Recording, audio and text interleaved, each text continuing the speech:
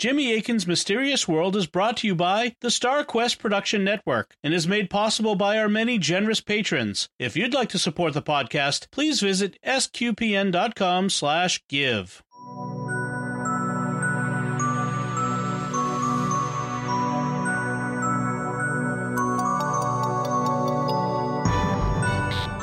You're listening to episode 232A of Jimmy Akin's Mysterious World, where we look at mysteries from the twin perspectives of faith and reason.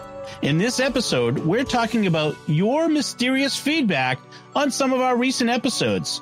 I'm Dom Bettinelli, and joining me today is Jimmy Akin. Hey, Jimmy. Howdy, Dom. So let's get started right off the bat with some more general feedback. And our first bit of feedback comes from Olivia Lovett via email, who writes, I was really excited to see the new Doctor Strange 2 movie. However, I heard that there was some questionable content in there as far as following the Catholic faith. 1. There's said to be a sexually immoral character in there. Is it wrong to watch this as a Catholic or even to say, I don't support this, but then give the creators money by buying a movie ticket? And if this is wrong to see, how is it different from being acceptable to watch, say, a movie that uses the Lord's name in vain, etc.? 2, I also heard that there was some witchy stuff in there, obviously because of Wanda. So is this level of magic that they speak of in the movie wrong and should not be seen? And if so, how is this different from Harry Potter magic? Or is there a difference? I really do like all the Marvel movies. I'm a complete nerd, but I don't want to put my faith on the line because of it. Jimmy? Well, you shouldn't put your faith on the line. But, you know, if you're secure in your faith and you can exercise critical thinking, then you can sort the wheat from the chaff. You know, you don't have to run away from something just because it has problematic moral content in it. I mean, even the Bible depicts people doing morally problematic things, and we don't want to run away from the Bible. So we don't need to be super scrupulous about this. We don't want to be super scroopy. Now, when it comes to Doctor Strange, I'm afraid I haven't seen Doctor Strange 2. In fact, I haven't even seen Doctor Strange 1. So I can't comment about the specifics of that movie. I can only lay out general principles. But as I said, you don't have to approve of something to be able to watch it or read it or anything like that. You are dealing with a situation where the creators of a form of media, just like people in general, are flawed people.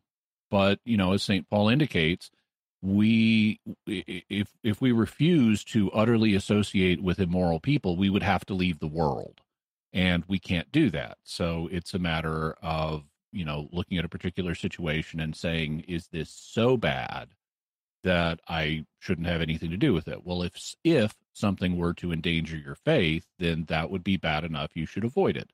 On the other hand, if you don't approve of it, and it's a relatively small part of something so that it doesn't ruin your enjoyment of the overall experience, then you could consume that media. And it doesn't matter whether the problematic content is of a moral nature or whether it's, you mentioned like witchy stuff. Now, I don't know about Wanda the Scarlet Witch in the movies and TV shows, but in the comics, Wanda is not a real witch, at least not in the standard interpretation down through the years. She's a mutant, and instead of having actual magic, her so-called magical abilities are probability manipulation. So she has an ability based on her genetic code to manipulate probabilities so that unlikely things happen. And that gets interpreted as magic, but it's really probability manipulation. So at least in the mainstream account in the comics, it's certainly the way the character started, it's not even real magic in the Marvel universe. It's just something that has a kind of magical effect. But even if it was real magic, it's fantasy magic. This is not real world magic. Wanda and others are not really worshiping, pagan gods or things like that. They're not. I mean, the hoary hosts of Hoggoth are not real. So this is all just fantasy stuff. And as long as you recognize this is pretend, this is not real, it is not a threat to the faith. So don't be super scroopy. Excellent. Very good. Then the next one comes from Michael Brown via email, and he writes, I recently found this show, and I love it. I would love to hear Jimmy's take on the amateur archaeologist Ron Wyatt, who claimed to have found Noah's Ark, chariot wheels at the bottom of the Red Sea, the Ark of the Covenant in a cave underneath the crucifixion site of Jesus, and many other biblically related discoveries. So I haven't studied Ron Wyatt in detail, at least not at this point, but there's a whole class of, I'm trying to think of a charitable way to say it. The first word that occurred to me is bottom feeder, but I'll be more charitable than that. And so I'll say low quality biblical archaeologists who are not taken seriously in the scholarly community and who very frequently make exaggerated and possibly at times even fabricated claims. So I'm familiar with the kind of stuff that gets promoted in this area, and it should not be taken seriously. Very good. Our next set of feedback comes from our episode number 207 on arts parts. In Rob Leonardi wrote on Facebook, in reference to the T-Rex info, I recently heard that it could be possible that their arms were put on backwards and that they are actually wings like an ostrich or emu, or that they were only used during mating. Yeah, so the subject of what T-Rexes did with their tiny little comical arms is a live subject in paleontology. I plan on having a future episode on T-Rexes where we're going to look at the scientific issues and we'll be looking at the different theories about their arms. But I do personally I find attractive the theory that we mentioned on the show, which is that they evolved to be small so that their friends wouldn't bite them off during feeding frenzies. All of those are fun possibilities. Ryan Cruz writes on Facebook, nope. Aliens have super tech to travel thousands of light years, but are worse than us at flying across the sky. It is very rare for us to crash. Why would aliens constantly fail at flying? Also, I don't think they would be reckless and be ditching their tech in our backyard. Well, I understand the skepticism. In the episode itself, I dealt with that issue. I tried to say, I expressed my own skepticism about would we really expect the number of crashes that get reported? And I listed some theories that could try to explain that, but personally, I'm certainly skeptical of the number of crashes that are reported, though I can't rule out the possibility that there might be a few crashes or other jettisonings of material that could be studied. Mm-hmm. Then Tony Merritt via email writes, I was left a little perplexed at the magnesium bismuth alloy, since the previous episode on the Roswell crash convinced me that it was actually one of the Lost Project mogul balloons. I work in a steel foundry, and we use a lot of alloys added to the molten steel at different temperatures to create the different types of steel. So that got me thinking that maybe the samples were some type of industrial byproduct and not made intentionally. I did a Wikipedia search on the Betterton-Kroll process to refine lead, and it verifies that it is likely that this process could produce a layered magnesium bismuth alloy, especially if the magnesium is reused. Well, thank you very much. That's great to hear from someone who does work in this area, and that's fascinating information. I think one of the relevant factors would be whether or not the claims regarding some of these materials, like having microscale waveform guides on them, would be accurate. Because if that's true, that they have structures on them that look like they're designed to guide very, very small waveforms, like in the terahertz range we were talking about, that sounds like conscious design of something that goes beyond what present technology is. You wouldn't expect that to happen from like a random alignment of layers in an industrial process that's not designed to produce that. So I think that would be a relevant factor here. Then Joseph Regan writes via YouTube, personally, I think that if there are any UFOs not from shady government programs, that they came from a subterranean race. I don't believe in Hollow Earth, but I do think there could be some hyper-deep cave systems where a group of humans migrated into and then, over time, developed their own underground civilization. This would also explain some of the anatomy of the so-called Greys, large eyes, pale skin, etc., could be expected of a race that lived in darkness for a long time before discovering geothermal energy. This can also explain why we don't see alien stuff in space, despite having various pieces of evidence of something going on Earth. So the theory that you're advocating here is known as the crypto-terrestrial hypothesis.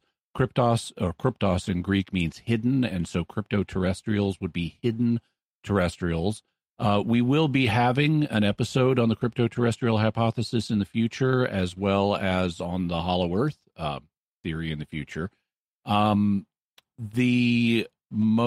you want to do some reading before then, you should check out the work of a gentleman named Mac Tonnies, Mactonnies. He's passed on. In fact, he passed on at a remarkably young age, but he's the most recent major advocate of the crypto-terrestrial hypothesis.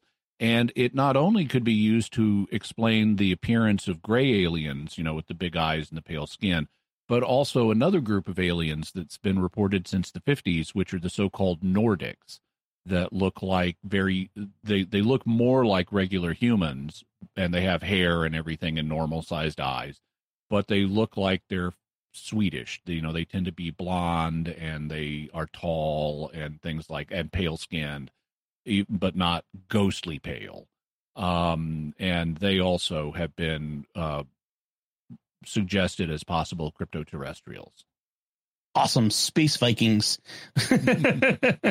So our next feedback comes from our episode 208 on time travel prayer. Patron Guy Napier on Patreon writes, I'm stumped.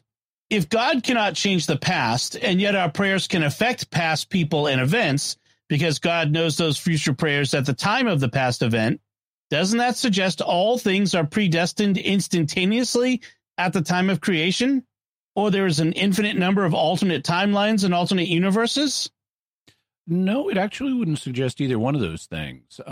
It would suggest that God makes all of history all at once in a single moment, which is, from his perspective, no time is passing because he's outside of time. So it's kind of like he gets a big bucket of history and just splat throws it against a wall.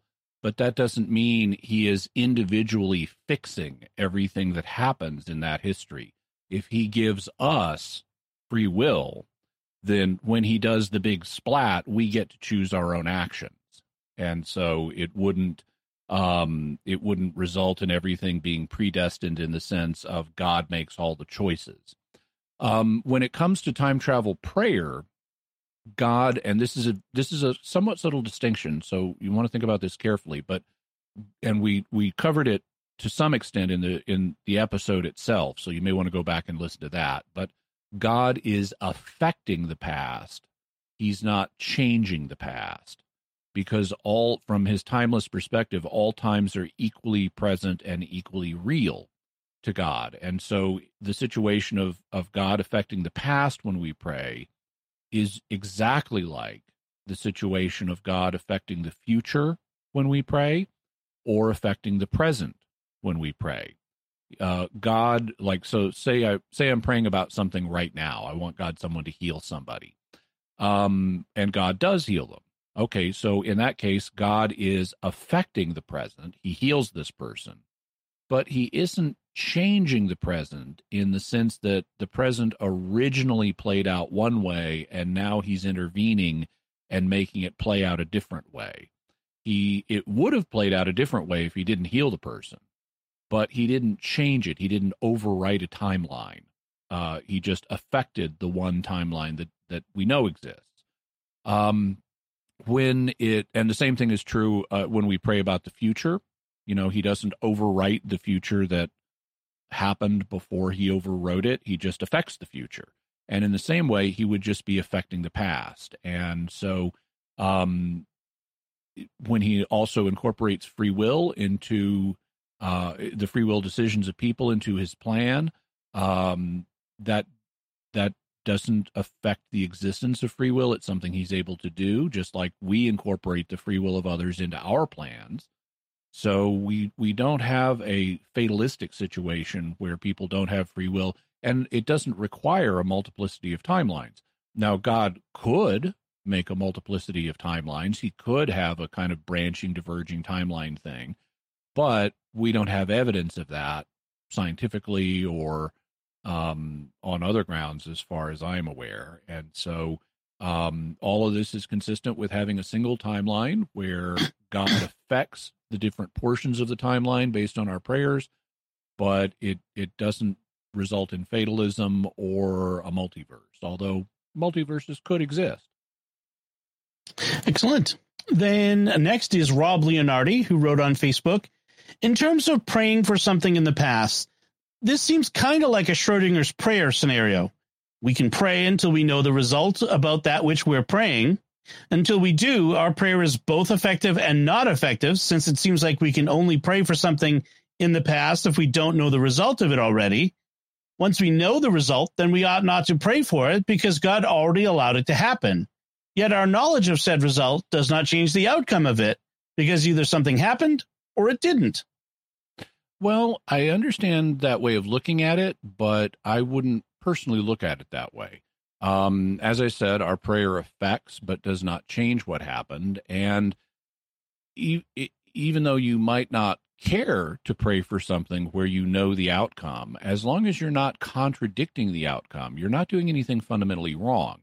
For example, we know that on 9/11, some people died when the Twin Towers collapsed. And I think it would be foolish to pray that in our timeline, you could always pray for other timelines if they exist, but for our timeline, it would be foolish and mistaken to pray that nobody dies, that everybody survives on that day. But some people did survive, and you could pray for that.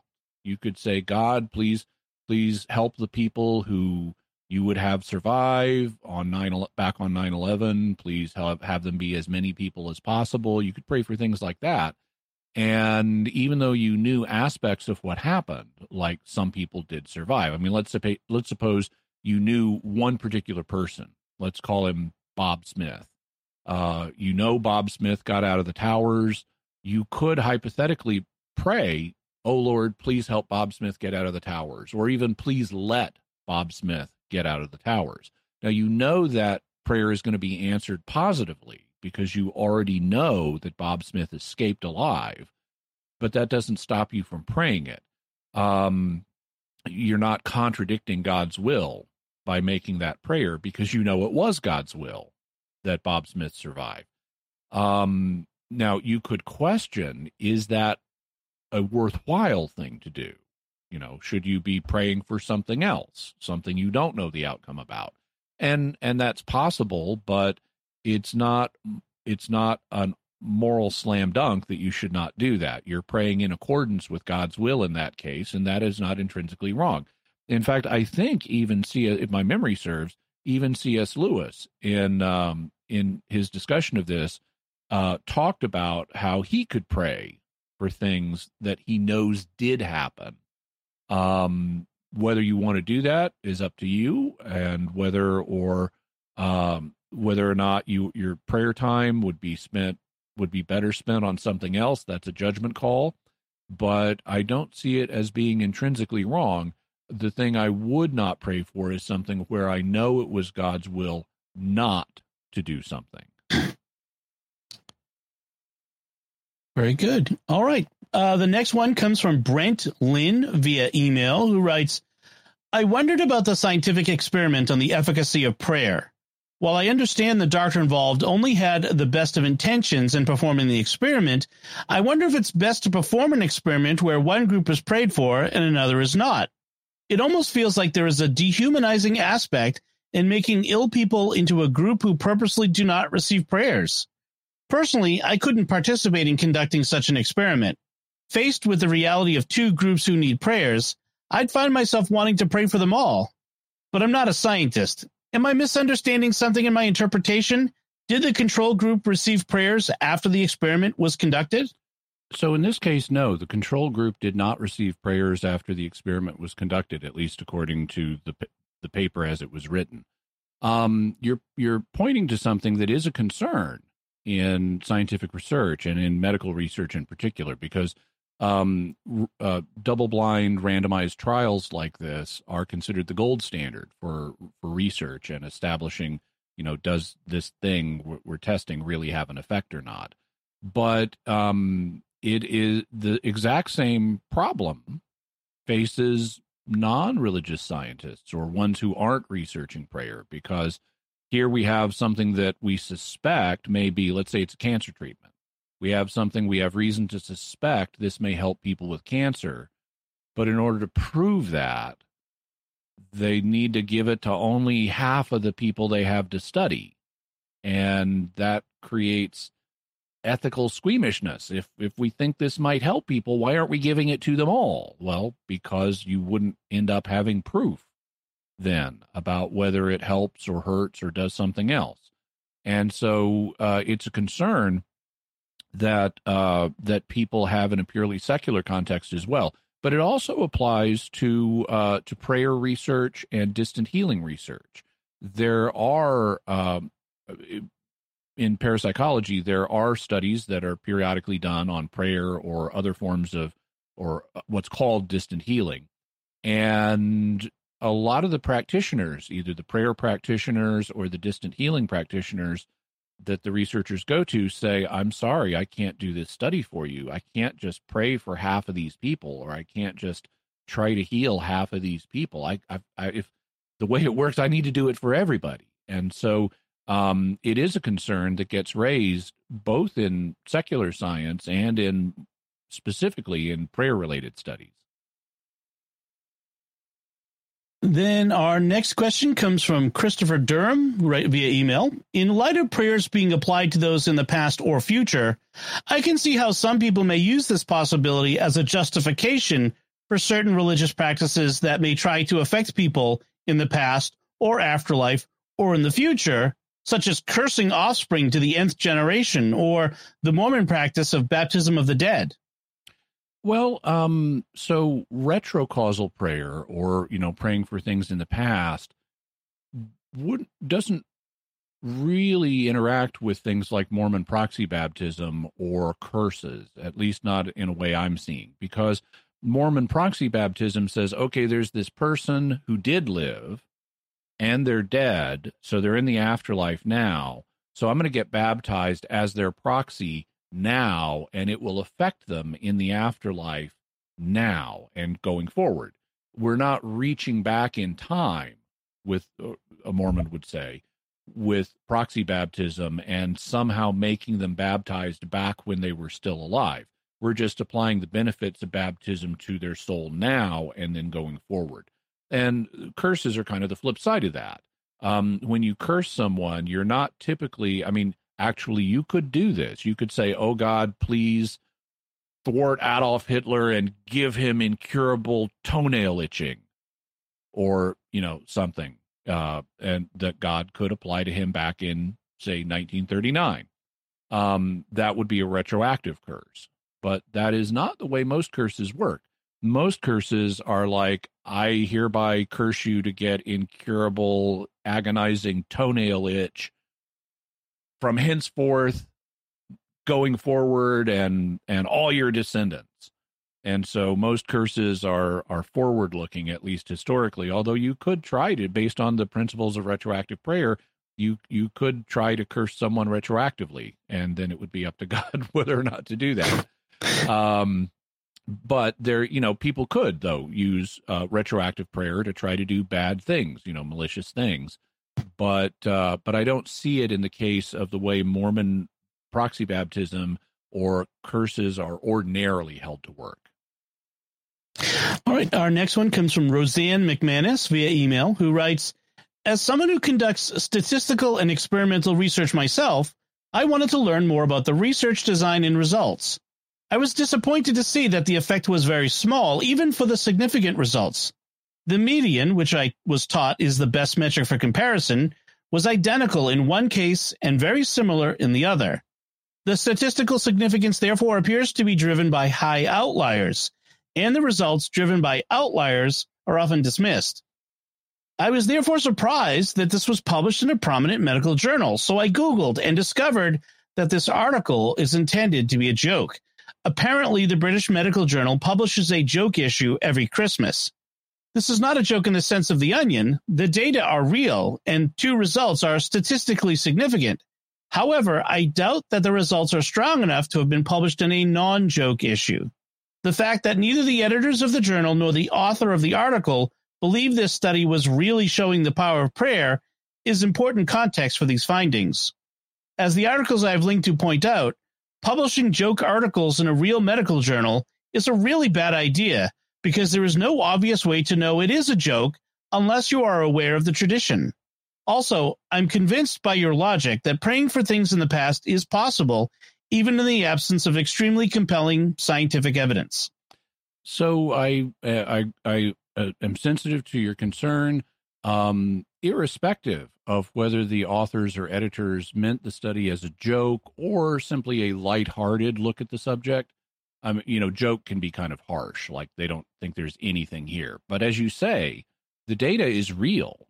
And so even if the effect wasn't strong enough to be published in an issue that wasn't lighthearted, it's something that's still true. The data is real and needs to be taken seriously. This wasn't a made up story. It wasn't a fiction.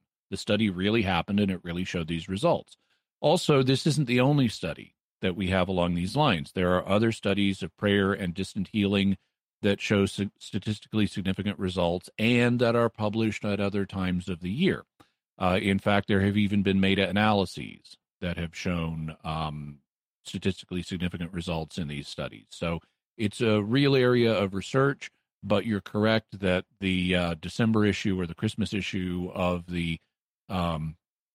this particular medical journal does tend to be lighthearted, and that may have given the author permission to publish something where the data is real but not strong enough to merit publication at another time of year for that journal.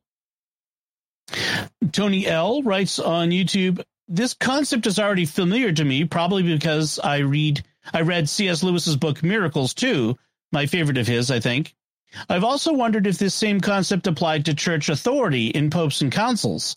Did God know that future popes and councils would make certain judgments and not merely take that into account, but actually make it so that they could and would indeed be infallible when exercising that charism? The Marian dogmas come to mind especially. Also, isn't the Immaculate Conception a similar and an explicit example of a future action/intercession, Christ's redemption, being applied retroactively to Mary? That seems to be the clear language of the decree. Seems surprising that this public revelation was not mentioned in relation to this topic. So the mechanisms by which God guides popes and councils haven't really been disclosed to us, so I can't comment too much on that. When it comes to the Immaculate Conception, it was something that God did for Mary in view of the foreseen merits of Christ.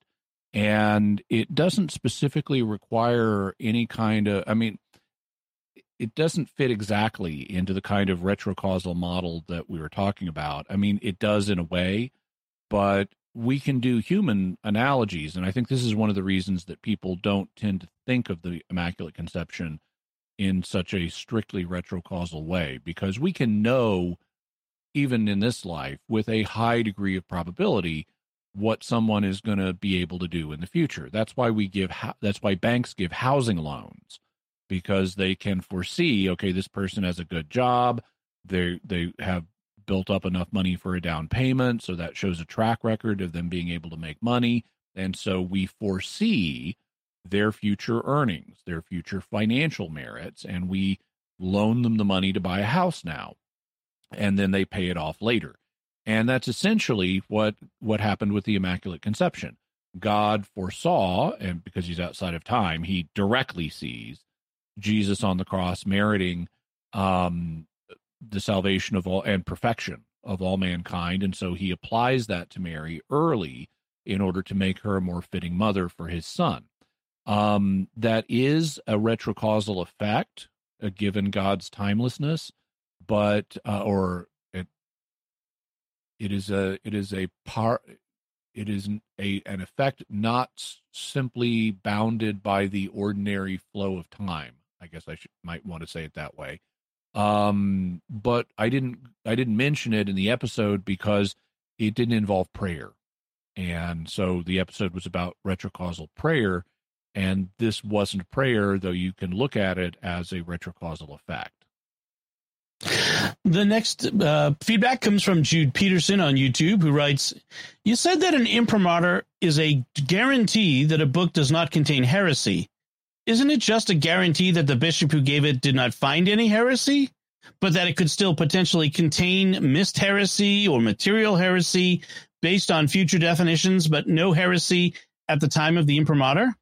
So an imprimatur is a human guarantee that a book does not contain heresy. And it's actually a little weaker than, or at least frequently, it's a little weaker than the bishop didn't find any heresy, because normally what happens is the bishop doesn't even read the work himself. He gives it to a person known as a censor to read, and the censor, who is supposed to be an expert, reads it very carefully and gives an initial approval, which is sometimes called a nihil obstat, which is Latin for nothing obstructs, meaning nothing obstructs the publication of this work.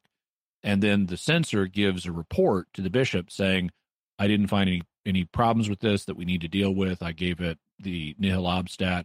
And then the bishop gives it the imprimatur, which is Latin for let it be printed.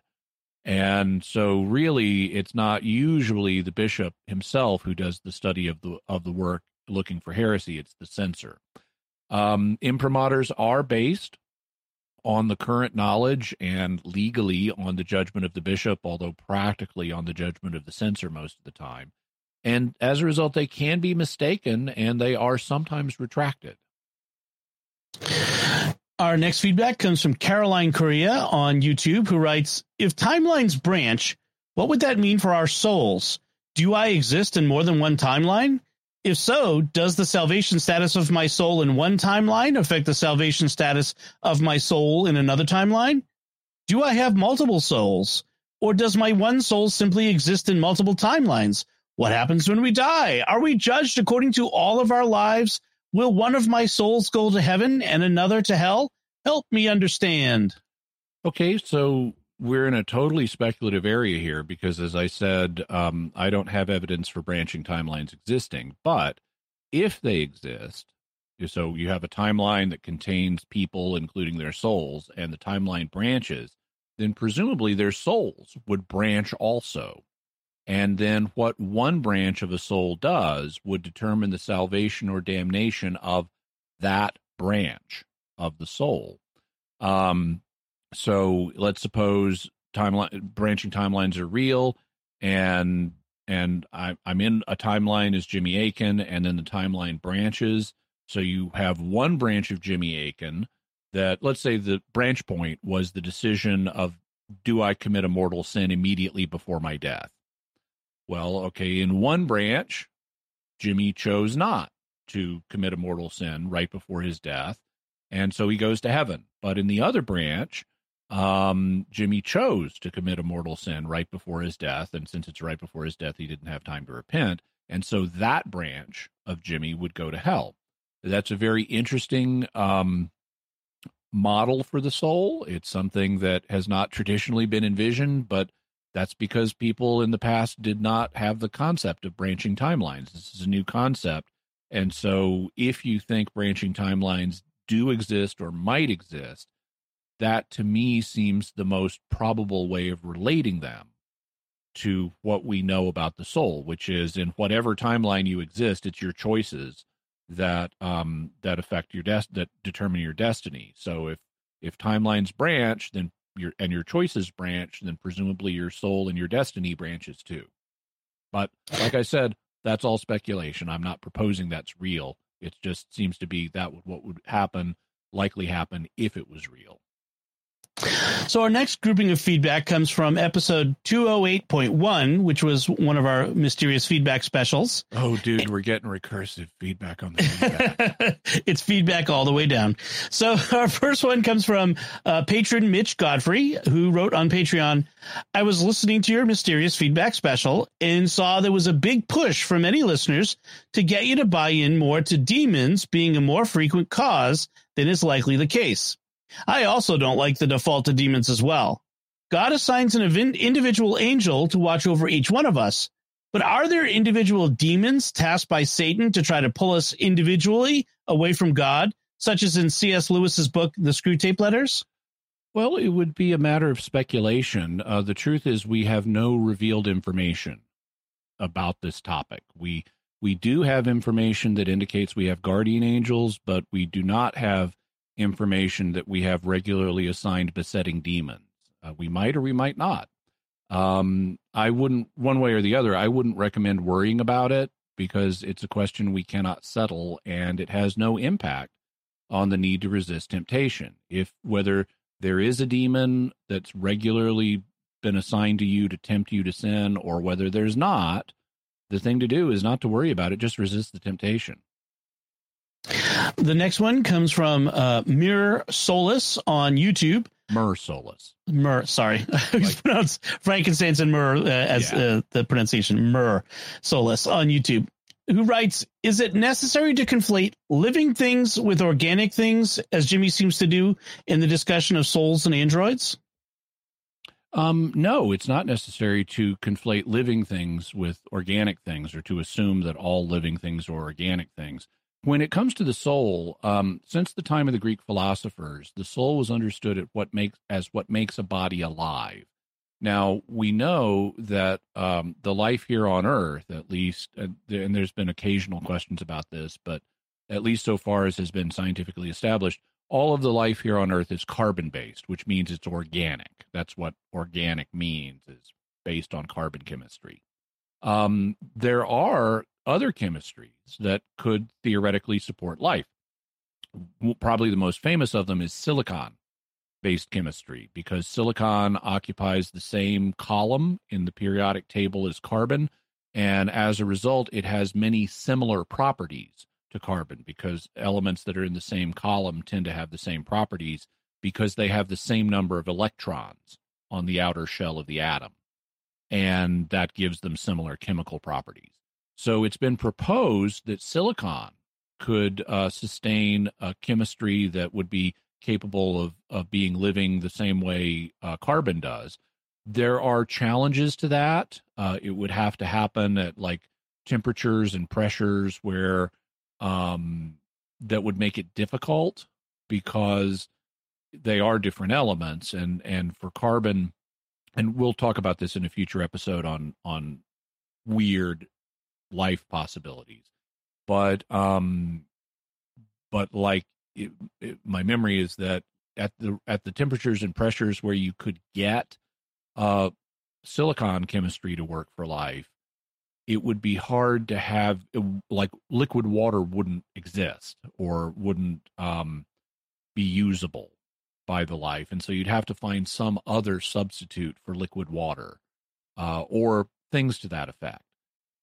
So no, I don't restrict life to carbon-based chemistries at all. I agree with Carl Sagan. Carbon-based chemistries are by far the most likely forms of life, but it is possible for there to be other chemistries as well.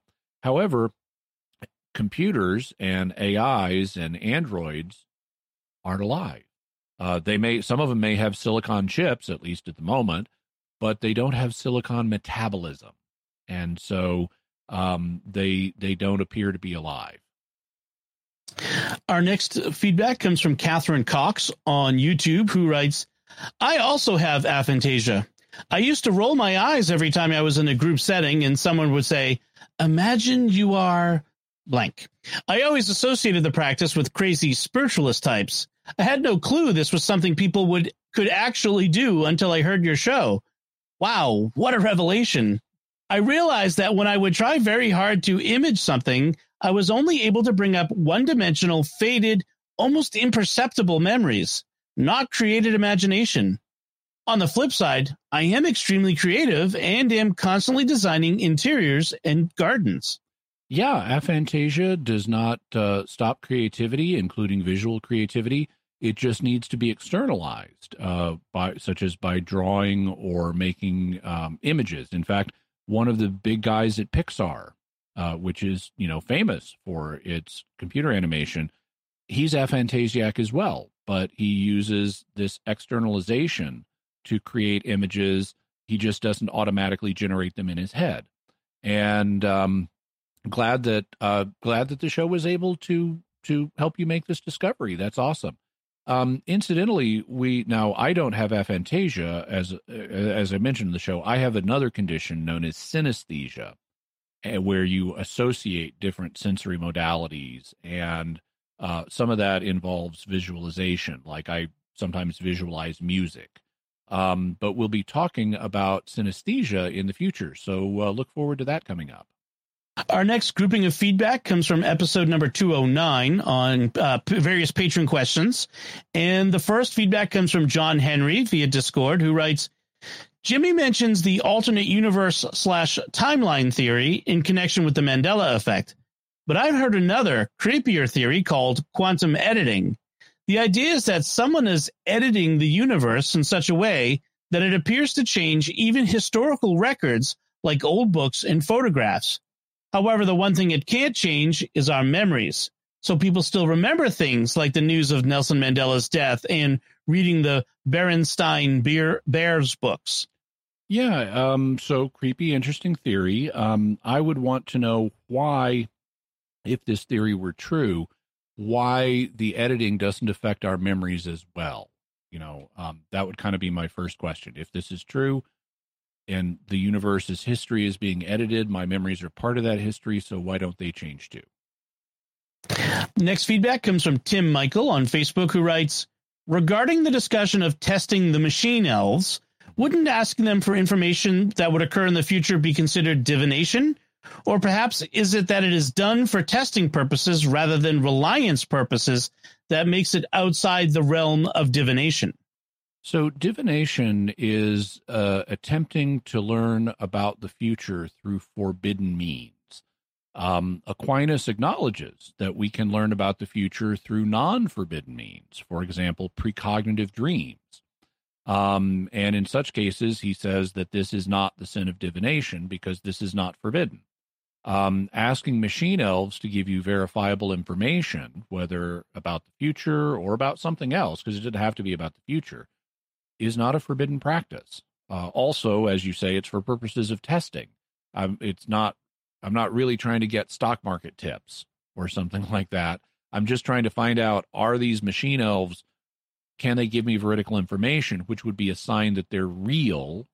It's not proof, but it would be a sign that they're real, as opposed to just a hallucination. And so it's really the testing question that's foremost. And for both of those reasons, the fact this isn't forbidden and the fact that I'm learning about the future is not really my purpose. Learning about the machine elves is my purpose. On both of those counts, it wouldn't be the sin of divination. Our next feedback comes from Wang Sejong, who writes, what about conjoined twins and souls? Do their souls share shared organs? Well, this involves speculation. In the case of an organ that obviously belongs to one twin, then that twin soul would presumably apply. In ambiguous cases where it's not clear which twin the organ belongs to, it would presumably belong to one of the twins, and that twin soul would be running that organ. Or it hypothetically, maybe both souls could contribute to the running of the organ, even if it belongs to one twin rather than the other. Just like if one twin has a heart, it can be driving the blood supply for both of them, even though the heart belongs to one of the twins.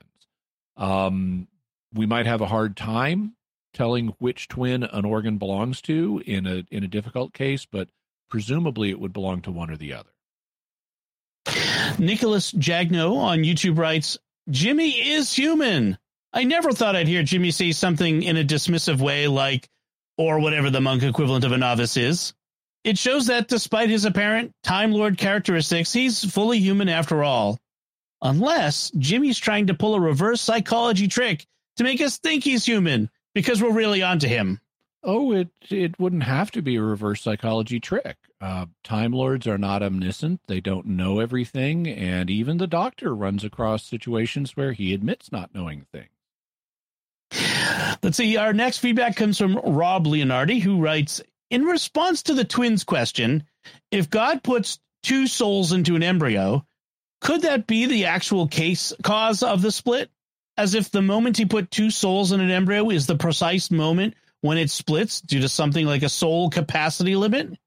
Similarly, could God simply choose not to put a soul into an embryo and that be the cause for a miscarriage? Taking it a step further, would God choose not to put a soul into a baby he knows would be aborted? So this is a speculative area rather than a matter of church teaching. But what the church does teach is that the intellectual soul is the form of the body. And therefore, whenever you have a living body, you should assume that it has one soul, because that's its form.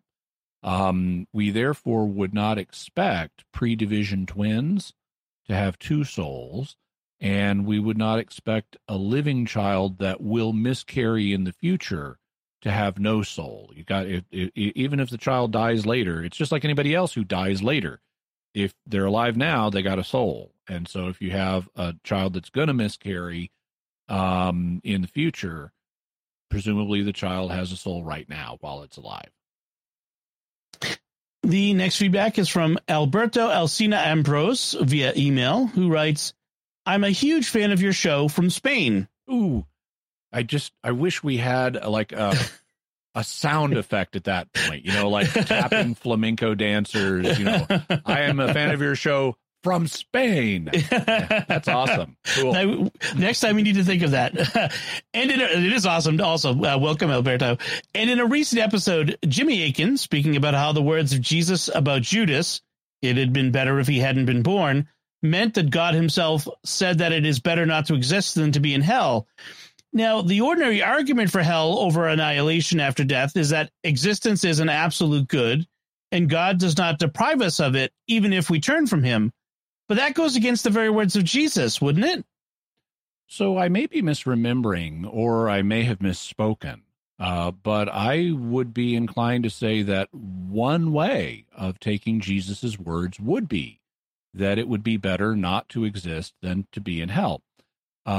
However, whenever I discuss this topic, I regularly point out the same argument that you do, that one solution is that existence is a positive good that is not outweighed by being in hell.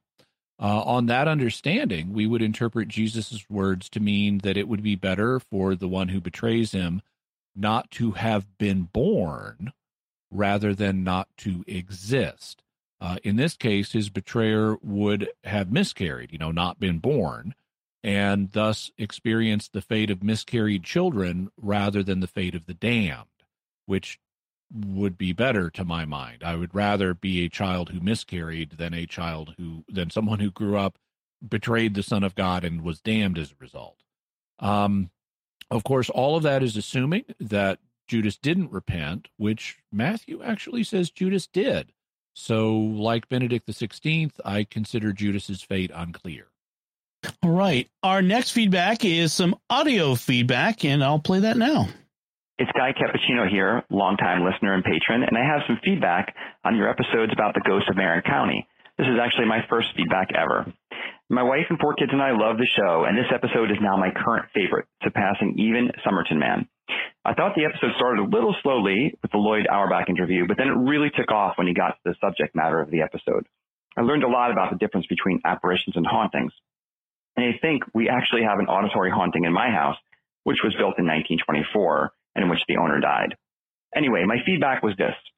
If hauntings, place memories that is, could somehow be affected by the environment, like magnetic fields holding the information in a physical space, might this be another piece of evidence that information is actually a state of matter, like you mentioned in the Serious Headlines a few weeks ago? It makes sense to me. Thank you. Keep up the amazing work, and God bless you both. So Well, thank you very much for the feedback. We already have evidence that information can be stored magnetically, such as on a magnetic cassette tape or a hard drive. I wouldn't see that, though, as providing evidence that information itself is a state of matter any more than magnetic tapes do. The idea would be that hauntings are perhaps being stored magnetically on something, but that doesn't, just because I say make a recording of my favorite song off the radio on a cassette tape in the old day, that wouldn't prove that that information was a state of matter, just that information can be recorded magnetically. And I think the same thing would be true here.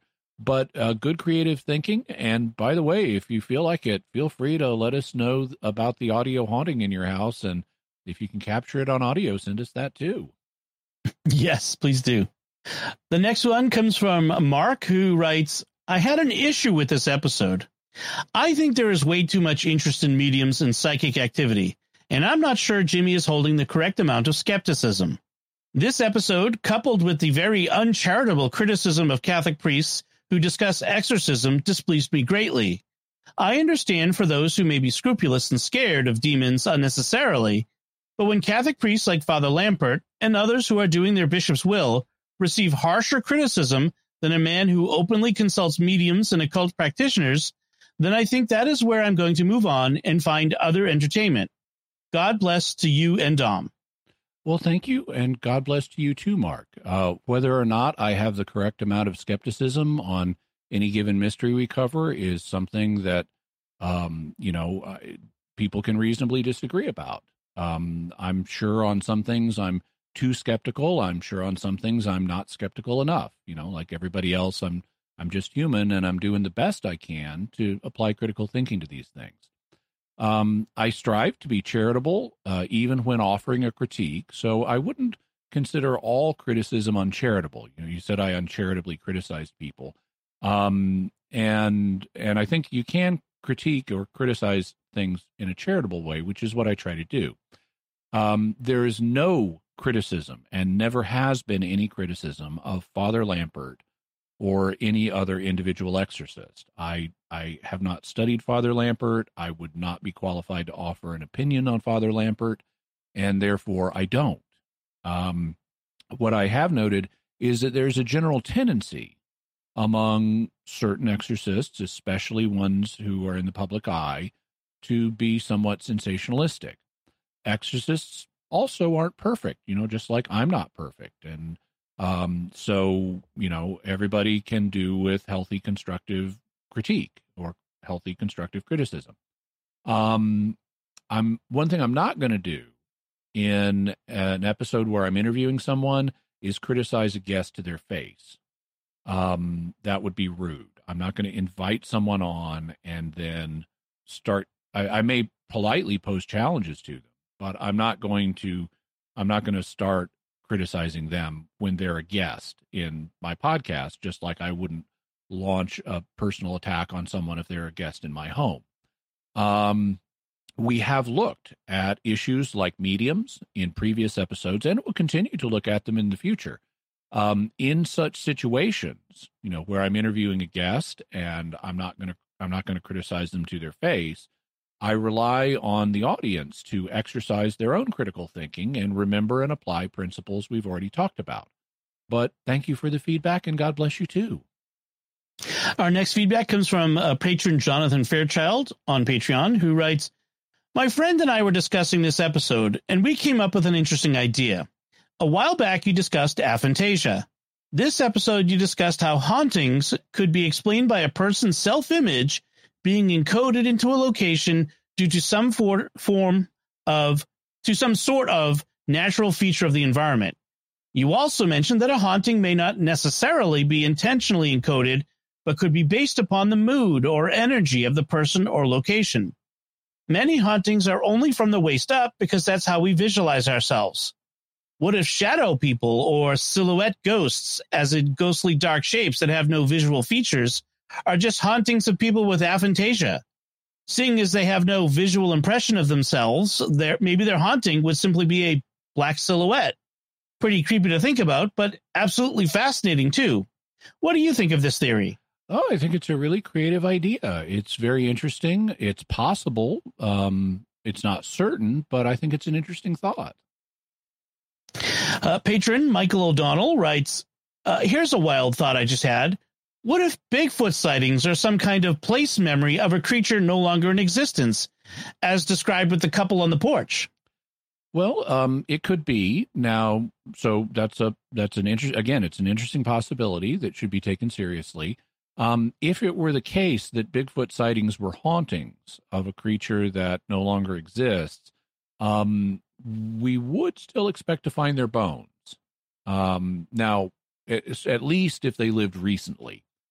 We might not expect to find their bones if they lived very, very distant in the past, like 60 million years ago, because we're still digging up new species of creatures that old every year. So we know we don't have all the species from back then.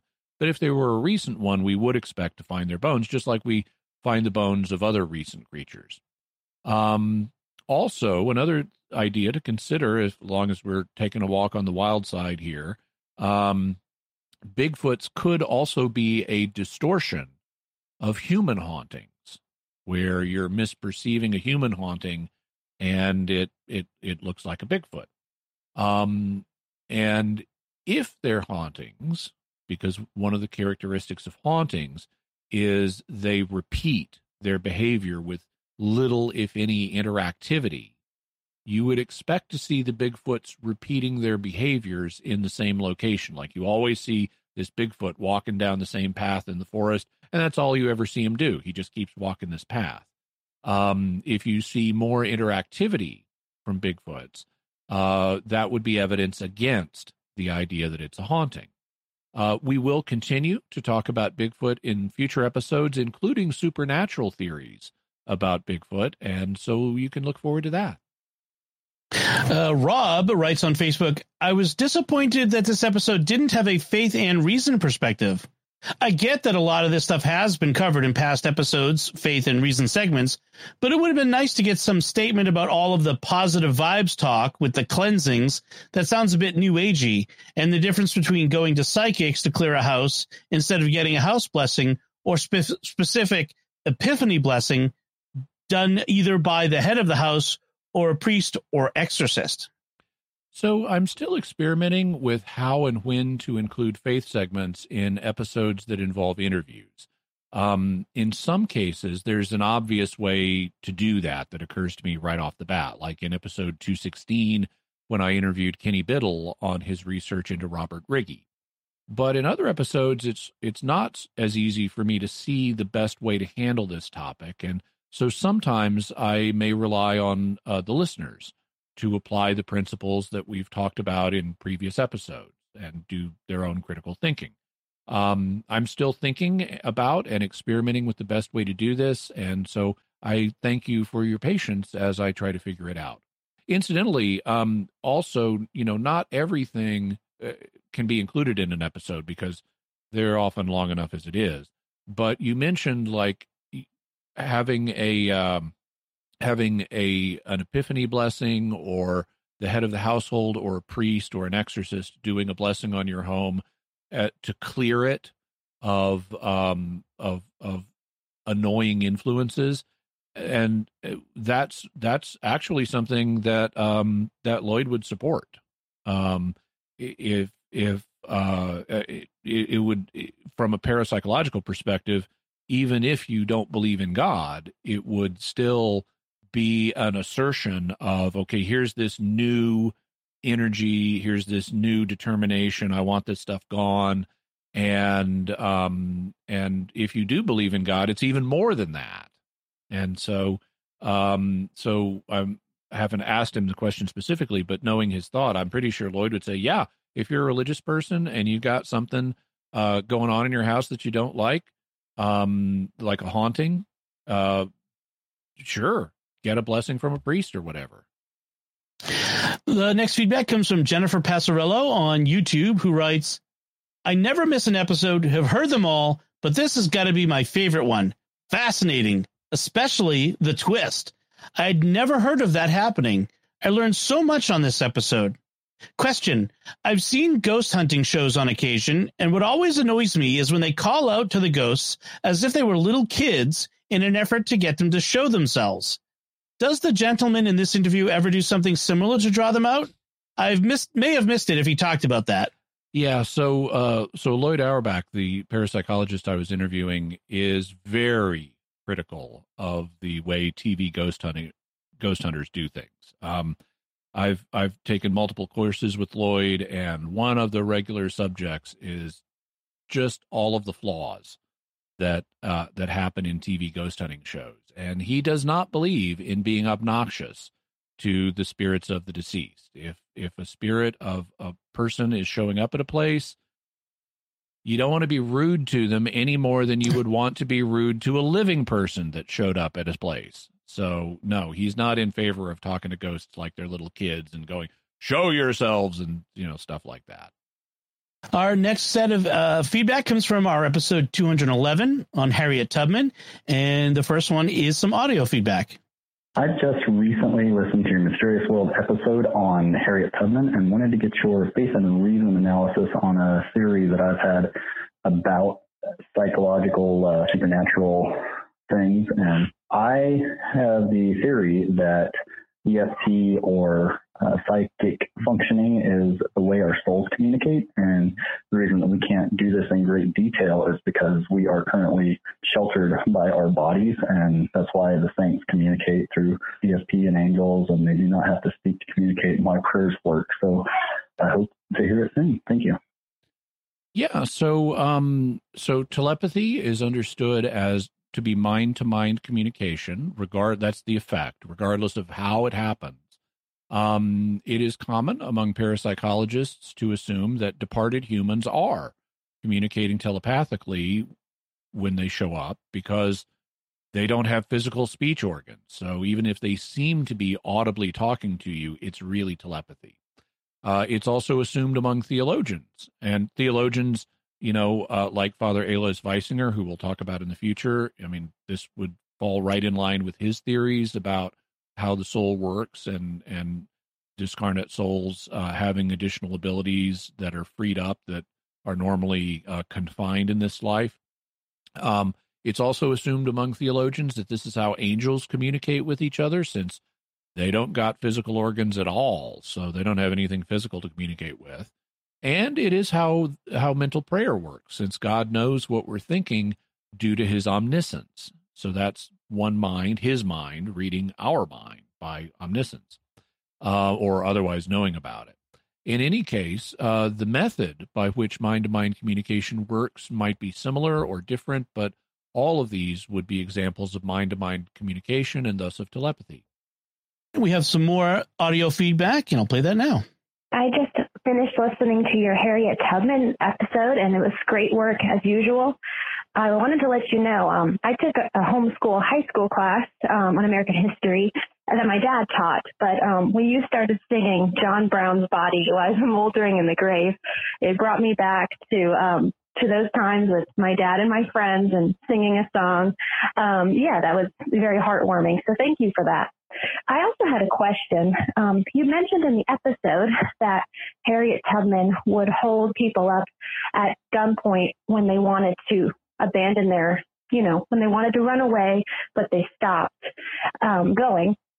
And she would say, come with us or die. And I was wondering what you thought the morality of that action was. My intuition is it would constitute a self-defense or defense of her, the people she was in charge of. But I just wanted to know your thoughts on whether that was a justified act of self-defense or if perhaps that was crossing a line. Thank you so much for the episodes. I enjoy them every week. Keep up the good work. So it is at least arguably the case that this would be, that her actions would be self-defense and also proxy self-defense on behalf of the other escapees. If you threaten to use lethal force on someone who wants to turn back. By turning back, the person would become a danger to the escapees, and the person who turns back thus could be considered an aggressor because now they're a danger. And posing a danger to others is a form of aggression. So it could be justified to use it can be justified to use lethal force to stop an aggressor. Whether that aggressor is a nice person or not has nothing to do with it. If they're putting you in danger, they're an aggressor. Whether the use of lethal force would be justified in this particular circumstance is something I really can't assess, because I wasn't living back then. I don't know. Okay, so they are posing a danger to you by turning back, but how much danger? If you're going to take someone's life, then it needs to be pretty serious danger. And whether they were posing that level of threat by turning back to the others is something that I don't have a way of assessing at present, but I can see how the action is at least potentially justified. Our next feedback comes from Elizabeth Bauman via email, who writes, I just wanted to thank you for the episode on Harriet Tubman. When I was 8 or 9, my aunt gave me an African doll, and I named her after Harriet Tubman. I still have her on my shelf. Now when I look at her, I imagine I'll think of the real Harriet biting a bullet through brain surgery. I'm pretty sure my jaw literally dropped when Jimmy told that part.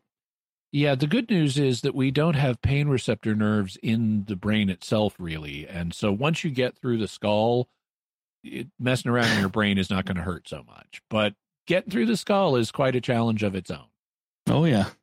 Our next feedback comes from Ryan Cruz on Facebook, who writes, one of your best episodes. Also, the only time I have very much disagreed with you. You mentioned that Obama being elected is a proof that America has mostly overcome racism. Is this not a contradiction of what you also emphasized about Dr. King, that people should be judged based on their character rather than the color of their skin? How many people elected Obama based on the color of his skin as a proof of overcoming racism? Obama was the catalyst of this progressive tribalism causing so much dysfunction in society. It has gotten so bad that Joe Biden said, if you don't vote Democrat, you're not black. I wish I knew a word for this type of play, where the virtue is a veneer covering up a lie. In this case, the virtue is upholding everyone with the same... The word is hypocrisy. Right. In this case, the virtue is upholding everyone with the same dignity. The lie is tribalism, guilt, and obtaining political power. Keep up the good work, Jimmy. I'm a huge fan. Well, thank you very much, Ryan. I never expect people to agree with me. I only ask for a sympathetic hearing. I wouldn't view Obama as the catalyst for the current polarization and tribalism. He may have contributed to it, but it goes back a long way.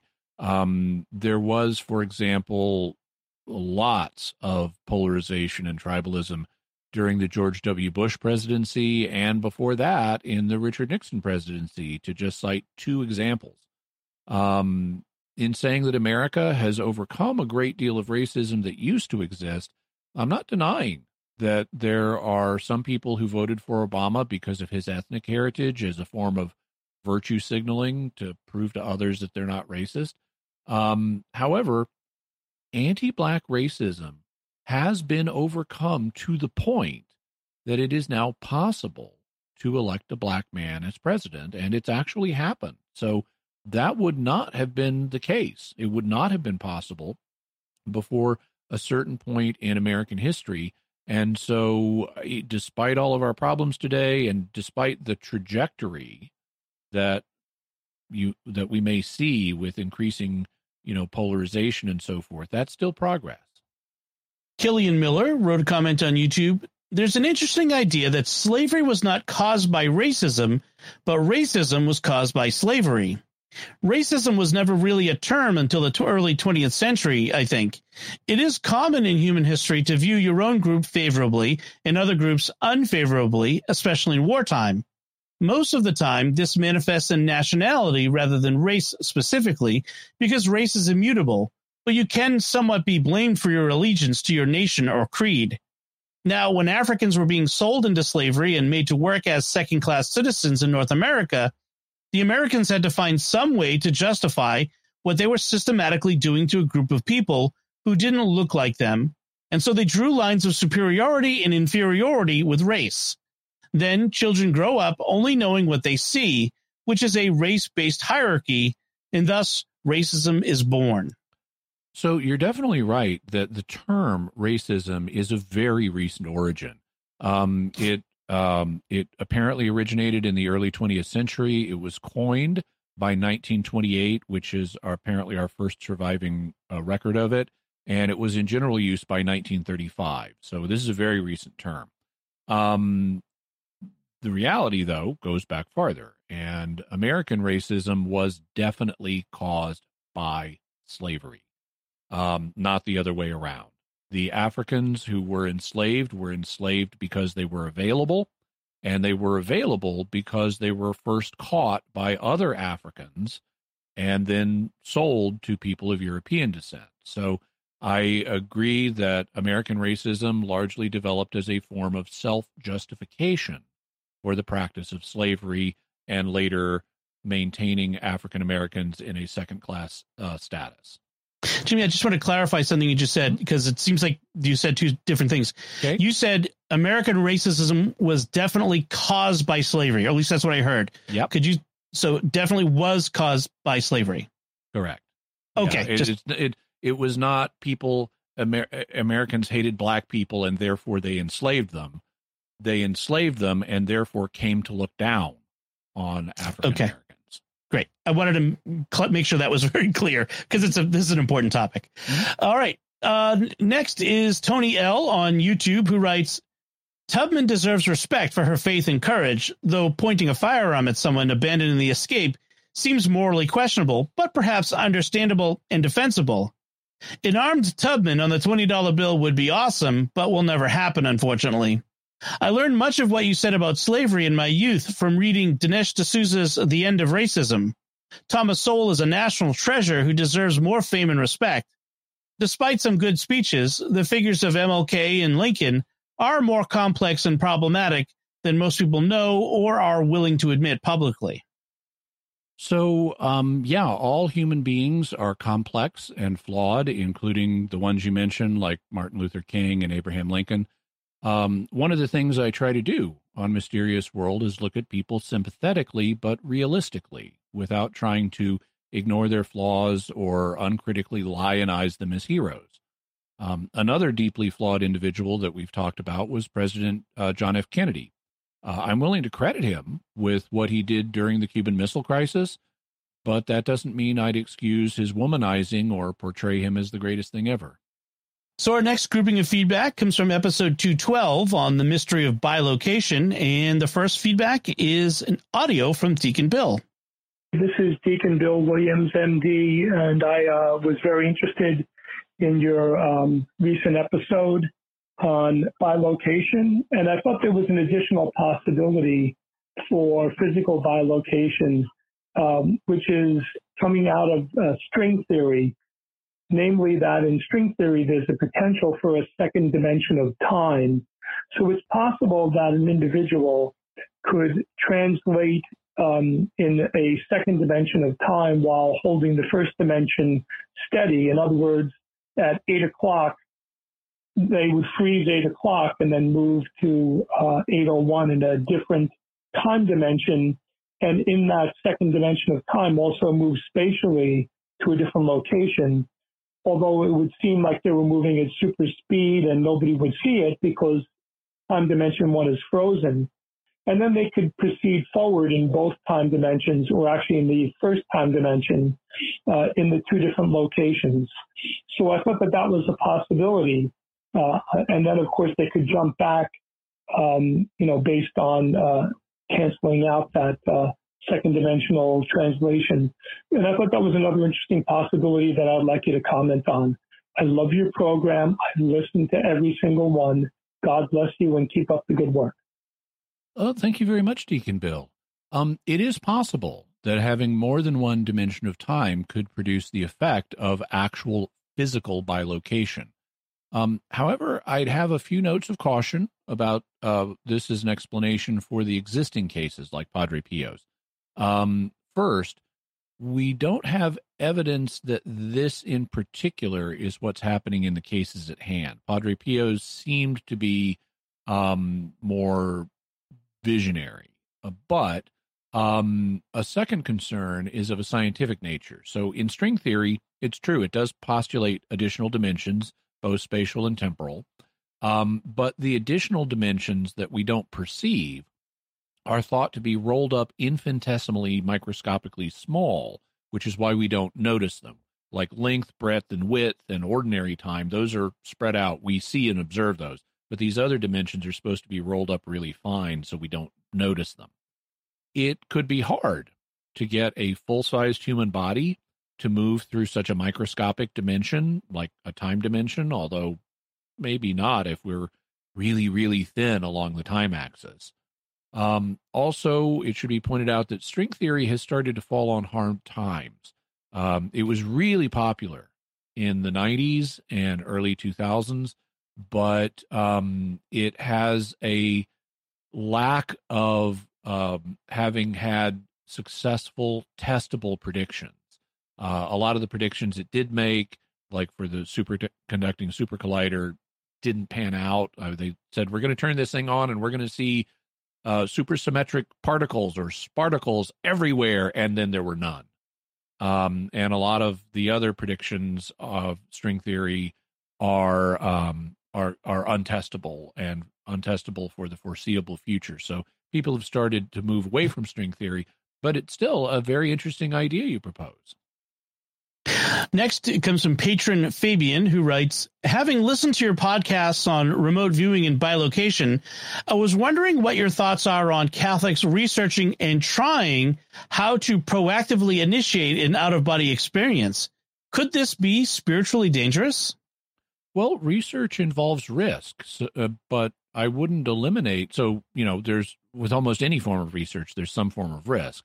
But I wouldn't eliminate something just because it might involve risk. I mean, going out into the woods to study wildlife involves risk, since some wildlife can be dangerous, but that doesn't mean we should never go out into the woods. When we look at what people who regularly experience OBEs and who consciously induce them report, they say, well, they don't really have significantly dangerous experiences as a result. It's also believed by a significant number of OBE researchers that nothing actually leaves your body. It's just a shift of perspective. I know a British OBEer who I took a class from, who is very much of the opinion he really doesn't think anything is leaving your body, and it's just you're remotely perceiving another location. But we will be talking about OBEs in the future, and as long as you have OBEers saying, nothing really dangerous happens here, and I don't see a reason why one would say this cannot be investigated. Tristan McDonald writes on Facebook, this is one of the most thought-provoking episodes the podcast has produced, and that's high praise considering the quality of the previous episodes. I think there might be a connection to angels here, because they are incorporeal. They move between locations instantaneously by just focusing their thoughts elsewhere. Because the human soul is likewise immaterial by nature, maybe that explains bilocation, which would thus be a natural phenomenon. If we can, like remote viewers, somehow focus our minds off our bodies and somewhere else, maybe that can allow our spirits to travel elsewhere. This would require us to actually focus on the place instead of some imagined representation of it, since the imagination, unlike the intellect, is a bodily faculty according to Thomism, and if our mind stays focused on the body, as it is by default, it stays in that location. I'm not sure exactly how that would work, since we tend to conflate thinking about a place with imagining it. Anyway, fascinating episode. So thank you. And yes, there is a similarity to how angels move and to remote viewing. If the intellectual soul left the body, of course, it would die, since it's what's keeping it alive. So if anything leaves the body, it wouldn't be the intellectual soul. However, as mentioned, a lot of OBE researchers don't think that anything leaves the body, and we'll be talking about that more in a future episode. Catherine M. writes via email, I listened to the episode on bilocation, and you talked about how all of our soul is present in every part of our bodies. When someone loses a limb, they can experience phantom pain, which doctors originally thought was psychological. Later, they found that it does cause true pain. So could phantom pain be due to the fact that a limb, which has your soul encompassing it, is not there? Thank you for helping me out. It's an interesting speculation. The standard theological opinion would be that the soul does not extend beyond the body, and so it would not be present in a phantom limb. Neither would a phantom limb have nociceptors or pain nerves, and so they would not be responsible for phantom limb pain. Presumably, then, the phantom limb pain would be caused by something inside the brain or inside the nervous system of the body, like maybe where the pain receptors got cut off, where the limb did. They might still be firing at that terminus and sending pain signals back to the brain. But it would presumably be something in the body rather than something outside of the body causing the phantom limb pain.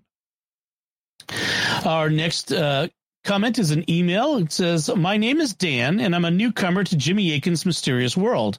I really enjoy the podcast. I just happened upon a Facebook post which stated, several pilots of British and American aviation of various nationalities and different religions who during the Second World War were to carry out missions in Italian territory where witnesses were seeing in the sky a monk who was forbidding them to drop bombs on the site.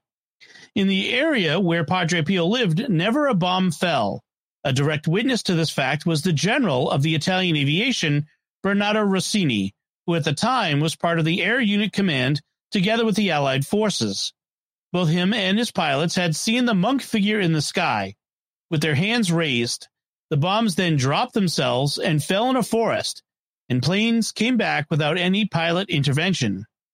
Hearing that there was a brother with stigmata considered holy by the community, the general thought that maybe it was the monk seen in heaven and decided to go see him as soon as possible. When the war ended, this is the first thing he did. Accompanied by some pilots, he went to Padre Pio's convent, and having crossed the threshold, he was in front of several people, among which he immediately recognized the one who had stopped his planes. Padre Pio came closer and, putting a hand on his shoulder, said, "So was it you who wanted to kill us all?" The two made friends, and the general, who was Protestant, converted to Catholicism. End quote. When I read that, I thought, wow, maybe Jimmy could do a show on Padre Pio with this story and some of the many other miracles surrounding this saint. I have heard this story. I haven't had a chance to research it in detail yet, but we will have a future episode that focuses specifically on Padre Pio, and glad you like the show. And if I could add, our friends at American Catholic History did an episode of their show on this very topic, on Padre Pio and his interventions with American servicemen in various theaters of World War II. And they talk about this too. Also, some of the details that they gave were a little different, but very similar. And that's one of the things I try to do is, in doing a show, I try to get the best account of the details I can. Of course. The next comment comes from Matasu on YouTube, who writes, "Interesting episode. One more biblical instance of a kind of bilocation comes to mind. In 2 Kings 5:26, when Gehazi comes back to Elisha, Elisha says that his spirit was with him when he went to Naaman to get some silver for himself." So, yeah, this is a very interesting experience. And I know, like in the New American Bible, it says, "Did not my soul go with you?" But actually, what Elisha says in Hebrew is, "Did not my heart go with you?" And that would be consistent with the effects of both an out-of-body experience or simply a remote viewing experience. But one way or another, Elisha had knowledge and perception of what his servant Gehazi was doing in his absence. And incidentally, I keep a list of events in the Bible where paranormal effects like this happen, and that's on the list, along with a bunch of others. So I keep this list of paranormal effects in the Bible, regardless of whether these effects are caused by God directly or through secondary causes he built into us. Our next feedback is a voicemail from Ryan from Indiana. Hi, this is Ryan from Indiana. Dom and Jimmy, I just want to say that the Mysterious World podcast is fantastic. faithful listener. Love to go back and listen to the episodes. My question is regarding the bilocation episode. Padre Pio heard a confession in 1922 by Giovanna at St. Peter's. My curiosity is, do you think that was a valid confession? I assume it was. Otherwise, the St. Padre Pio probably wouldn't have heard it. But I'd like your thought on that. Thanks for the great work you do. You definitely help listeners think about other issues in life and the world in a logical and reasonable way. Thanks so much. God bless. Well, thank you very much. It's an interesting question. And before we try to answer it about the confession's validity, let's hear another listener's perspective as well. Yes, that's from Grant Stevens, who wrote on YouTube, if the story about Padre Pio bilocating and hearing a confession is true, we could deduce that he was physically at both locations, or at least he was physically at the confessional. If this bilocation was a gift from or act of God, and a priest must be physically present to hear a confession, no telephone confessions, and God wouldn't trick Padre Pio into hearing a confession that wouldn't be valid, then it would be reasonable to assume that God would have made Padre Pio physically be in the confessional. Essentially, at least in this case, if the story is true, then it wouldn't be some sort of psi ability or hallucination. Actually, this wouldn't rule out a psi ability, since one reported and apparently rare ability is known as apportation. Apportation involves the sudden movement of a physical object from one place to another, even through other physical objects. So hypothetically, Padre Pio could have apported to St. Peter's Basilica and then apported back to his monastery. But let's suppose that this wasn't apportation, but bilocation. The argument you pose, Grant, is valid, but it depends on the premise that priests must be physically present to hear confessions. This is a common theological opinion, but it is not established by church teaching, and I'm aware of theologians who have the contrary opinion. For example, the moral and pastoral theologian Henry Davis, back in the 1930s, was of the view that, so this is pre-Vatican II and everything, he was of the view that it was possible, in principle, to do a confession over the telephone. I also know that when the COVID lockdown started in 2020, there were similarly priests who were of the opinion that it was possible and even were willing to do confessions over the telephone, although you're taking a big risk if you're going to do that, given all of the privacy concerns and electronic eavesdropping these days. I mean, do you really want the NSA knowing all of your sins? In any event, we also have another sacrament. So confession is a sacrament based on information exchange. You know, you're telling the priest your sins and that you're sorry. He's telling you information back. That's the matter of the sacrament, is this information. So we also have another information-based sacrament, which is matrimony, where the parties express their matrimonial consent to, you know, I take you as my wife, I take you as my husband. They exchange their matrimonial consent, and that's the matter of the sacrament. But the church law explicitly allows matrimony to be conducted at a distance. This happens when two people exchange their matrimonial consent through proxies. And so if you can have one information-based sacrament happening at a distance without physical presence, hypothetically, you could have another information-based sacrament happening at a distance without personal presence. So I wouldn't look at the at Padre Pio's bilocation confession as requiring his physical presence. I would tend to think that, this is an information-based sacrament. He's getting the information. He's genuinely talking to the person. I wouldn't see why it would have to be invalid, because I don't see the necessity. I mean, if the church rules and says, yeah, it is necessary to have physical presence, I'd of course accept that. But at the current state of my thought, this seems to be an information-based sacrament. The other one we know about can occur without physical presence, and so I would tend to assume hypothetically the same is true here. And then we have a comment from Rob, our mysterious feedback coordinator, who asks, doesn't Padre Pio stating that he heard her confession technically break the seal of the confessional? Actually, no, because breaking the seal requires two things. It involves both revealing the penitent and what they confessed.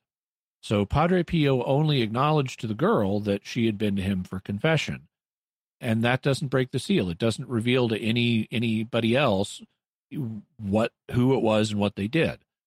There are some delicate areas in allowing other people to know about this, but as long as he didn't reveal to a third party who she was and what she confessed, the seal would not be broken. So our last bit of feedback comes from episodes 212A, which is our second mysterious feedback episode. And this again. I know, all the way down. And this comes from Jude Peterson on YouTube, who writes, plot twist, remote viewers of Jesus just see a consecrated Eucharistic host. Well, Jude, you may be interested in this brief clip from this summer's International Remote Viewing Association conference, which I went to. In it, one of the original Stargate viewers, Lynn Buchanan, describes the remote viewing experience that he says had the biggest impact on his life. It was a practice session that he did back in the 1980s, and he remembers that his monitor for the session was Major Bill Ray, who we interviewed on Mysterious World back in episodes 190 and 191. Here is what Lynn had to say about the remote viewing experience that changed his life the most. Probably the one that changed my life most. It was a practice session. As I remember, which may be faulty, Bill Ray was my monitor, and he gave me basically a personality assessment type thing where you assess a person's personality. And in this session, I started I was expecting a bad guy, Idi Amin or something like that. And in this session, I realized this guy isn't one of the bad guys. This is a good guy. And I kept on and on and on. And I think my entire summary for that session was, whatever evil you think this guy did, he didn't do it. And in that session, I had that, what I call perfect side integration.